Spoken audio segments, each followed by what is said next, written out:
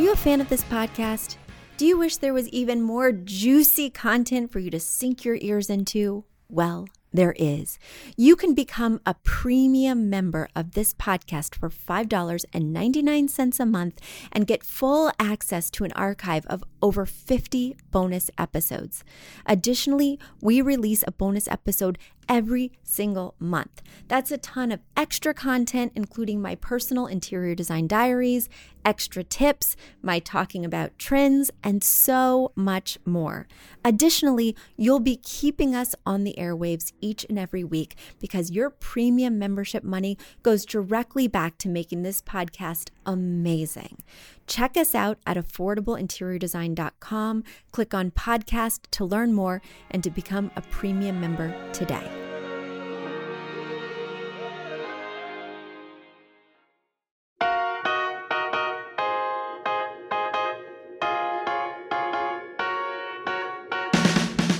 You don't need a high-end designer or a lot of money to get a luxe look.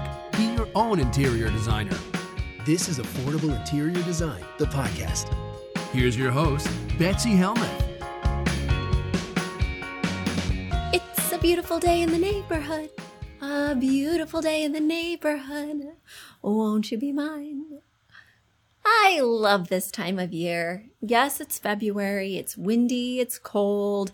It's a little bit gray outside. What's to love? Well, Valentine's Day is to love. I really enjoy Valentine's Day. Just love in general being celebrated sounds pretty fantastic to me. And if that comes with dinner and wine, so much the better. The other thing I love is that in my backyard, we have a little area where we've planted some bulbs and they are starting to sprout. Yes, beneath the soil, there are tiny green buds shooting up, and I could not be more excited. I am filled with hope that spring is just around the corner. Speaking of hope, at Affordable Interior Design, we are hiring. We are hiring a virtual phone sales person. This is a full-time position, Monday through Friday, 9 to 5, where someone would work virtually in a quiet home office, answering the calls that come into Affordable Interior Design, aligning those people with the perfect designer, the perfect package, and then, of course, nurturing everyone who calls in or writes in so that we can get them on the right path to design success. So if you or someone you know has phone skills, customer service, sales experience, please head over to affordableinteriordesign.com/careers. Once again, affordableinteriordesign.com/careers. There's an application that you can fill out right on the website.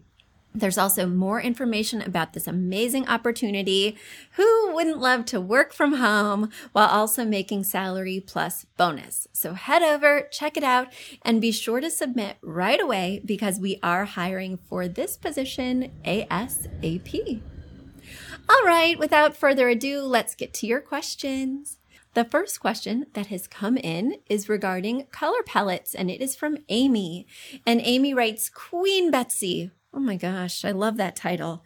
Queen Betsy, is blush and a Roy G. Biv color? Amy. Yes. Blush is a Roy G. Biv color. Now, as we know, Roy G. Biv is red, orange, yellow, green, blue, indigo, violet, but also I consider it its derivations as well. So while you didn't hear me say teal, I consider teal a Roy G. Biv color because it is a variation of green and blue. While you didn't hear me say blush, I consider blush a Roy G. Biv color because it is a derivation of red.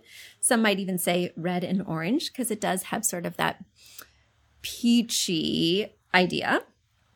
And so you might want to think of it as like a color wheel palette instead of the Roy G. Biv palette. But I didn't call it that because there are color wheels that include neutral colors. Neutrals being white, black, brown, gray, cream, tan. And those in the interior design world are not considered colors. Those are considered neutrals. And neutrals are not in Roy G. Biv, while they are in some color wheels. Now, blush is very popular right now. It has been what I would call trendy over the last 2 or 3 years. I do see blush going out a little bit. I do see that its trend is evolving to other colors and other ideas. Are you wondering about my trend forecasts? Are you wondering what I think is in or out? Well, then you will want to become a premium member. My current bonus episode is all about trends. Trends I used to love that I think are way passé. Trends that I'm forecasting that I think will be big in 2020 and beyond. Yes, that is what this month's bonus episode is focused on. So make sure you head over to affordableinteriordesign.com/podcast to become a premium member. For $5.99 a month, you not only get access to my archive of bonus episodes and my freshest bonus episodes that come out monthly, but also you are supporting our podcast. You are keeping us on the airwaves with your financial support, which helps to produce this podcast week after week. All right, let me get to my next question. My next question is from Nick. Nick writes, "Hi, Betsy. I love your podcast. It has inspired me to think really carefully about how I decorate my apartment. I've recently become interested in Victorian and Art Nouveau styles. I live in an apartment in a historic Victorian home, and I loved the old mansion featured in the film Knives Out. I already have some antique dining chairs from that period, and I'm hoping to decorate my apartment in the Victorian style. That said, I do not have an extravagant budget, and I know that antiques or reproductions of this style can be very expensive. Do you think choosing Victorian as the style for my apartment is doable with a modest budget? Do you know of affordable options for furniture and accessories in this style? Thanks so much for your time, Nick." All right, Nick. You know, I have a very soft spot in my heart for all things Victorian. I love Victorian homes. In fact, I belong to several Facebook groups that feature Victorian homes, and a lot of them feature Victorian homes that are currently for sale. I click on these listings. I daydream about walking through those homes, living with those staircases and that intricate carving and the beautiful detailed wallpapers. I mean, it's just kind of my daily escape. And when I was home searching for myself, I told my real estate agent, I said, I only want to see Victorians because my dream house would be something that elegant, that ornate, that level of craftsmanship that you just can't find today unless you're choosing a historic home. So Nick, I get it. That being said, when you decorate a historic home in a strictly historic style, it can feel like you're in denial. It can feel like you're wanting to live in the past rather than the future. I would take the characteristics that you like of Victorian style and label it something else so it doesn't become a museum or an homage to the past, but rather it feels more contemporary. What I love about the Victorian style is the ornate metalwork. I love the petite, smaller scale furniture. I love intricate patterns, fun wallpaper. I love grace in the details and sort of an over-the-top look, whether it's gilded picture frames or carved moldings. These are the reasons I love Victorian furniture and architecture. So maybe tap into the reasons you love it. And rather than being strictly Victorian, looking for antiques or reproductions, you can more clue in to what, once you get that list of characteristics, what other styles encapsulate that. I found when I was really laser focused on Victorian style that really there was a huge overlap between the characteristics I liked and mid-century modern, which features petite furniture that's not so bulky. If I go more for the mod version of mid-century modern, I can get those fun, playful patterns. I can incorporate wallpaper, and it really looks very innate in the space. So I found that would have been a beautiful crossover, and that was my plan had I purchased a Victorian home. And as you know, with my Facebook looky-looing, my Facebook voyeur outlets, I may one day still own a Victorian, and I am going to mid-century modern it up to the nines. All right, Nick, I hope that inspired you and your style. And now it's time for a quick commercial break.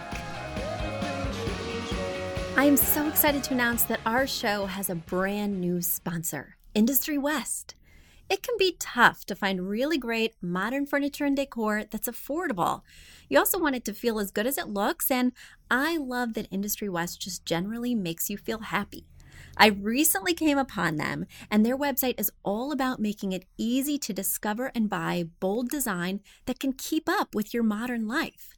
At Industry West, they believe that buying good design should be inspiring, fun, and easy. And I could not agree more. From dining and lounge chairs to sofas and end tables and more, Industry West offers high-quality products, and they go to great lengths to ensure customer happiness. If you're interested in surrounding yourself with inspired design that can make even your highest traffic rooms feel sophisticated, then you need to visit Industry West. Affordable interior design listeners can now get 20% off everything on their website. Just visit IndustryWest.com and enter promo code AFFORDABLE at checkout. Once again, that's IndustryWest.com. Enter promo code AFFORDABLE at checkout. Happy shopping. My next question is from Danielle. Danielle wrote, I never thought this would be my problem, but we have moved to the suburbs and we have an extra room. I already have a home office. What should I do with this empty space? Oh my gosh, Danielle, these are really good problems. The first thing I will say is don't feel the need to fill the space just because you have it. You will evolve over time. Your family will evolve over time. And maybe you'll find you want a podcast recording studio. Maybe you'll find you want an artist studio. Maybe you just want a mom escape room, right? Your little mom shed that's actually in the house. Maybe your partner wants a little cave for movie watching, TV viewing. Let it evolve and don't feel the need to decide everything in advance. As a planner myself, as an interior designer who loves to shop and get things ready, I can understand where you'd want to have everything pre-planned.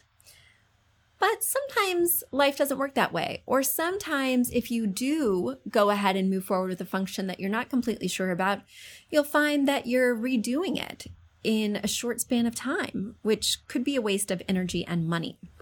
My suggestion is leave well enough alone.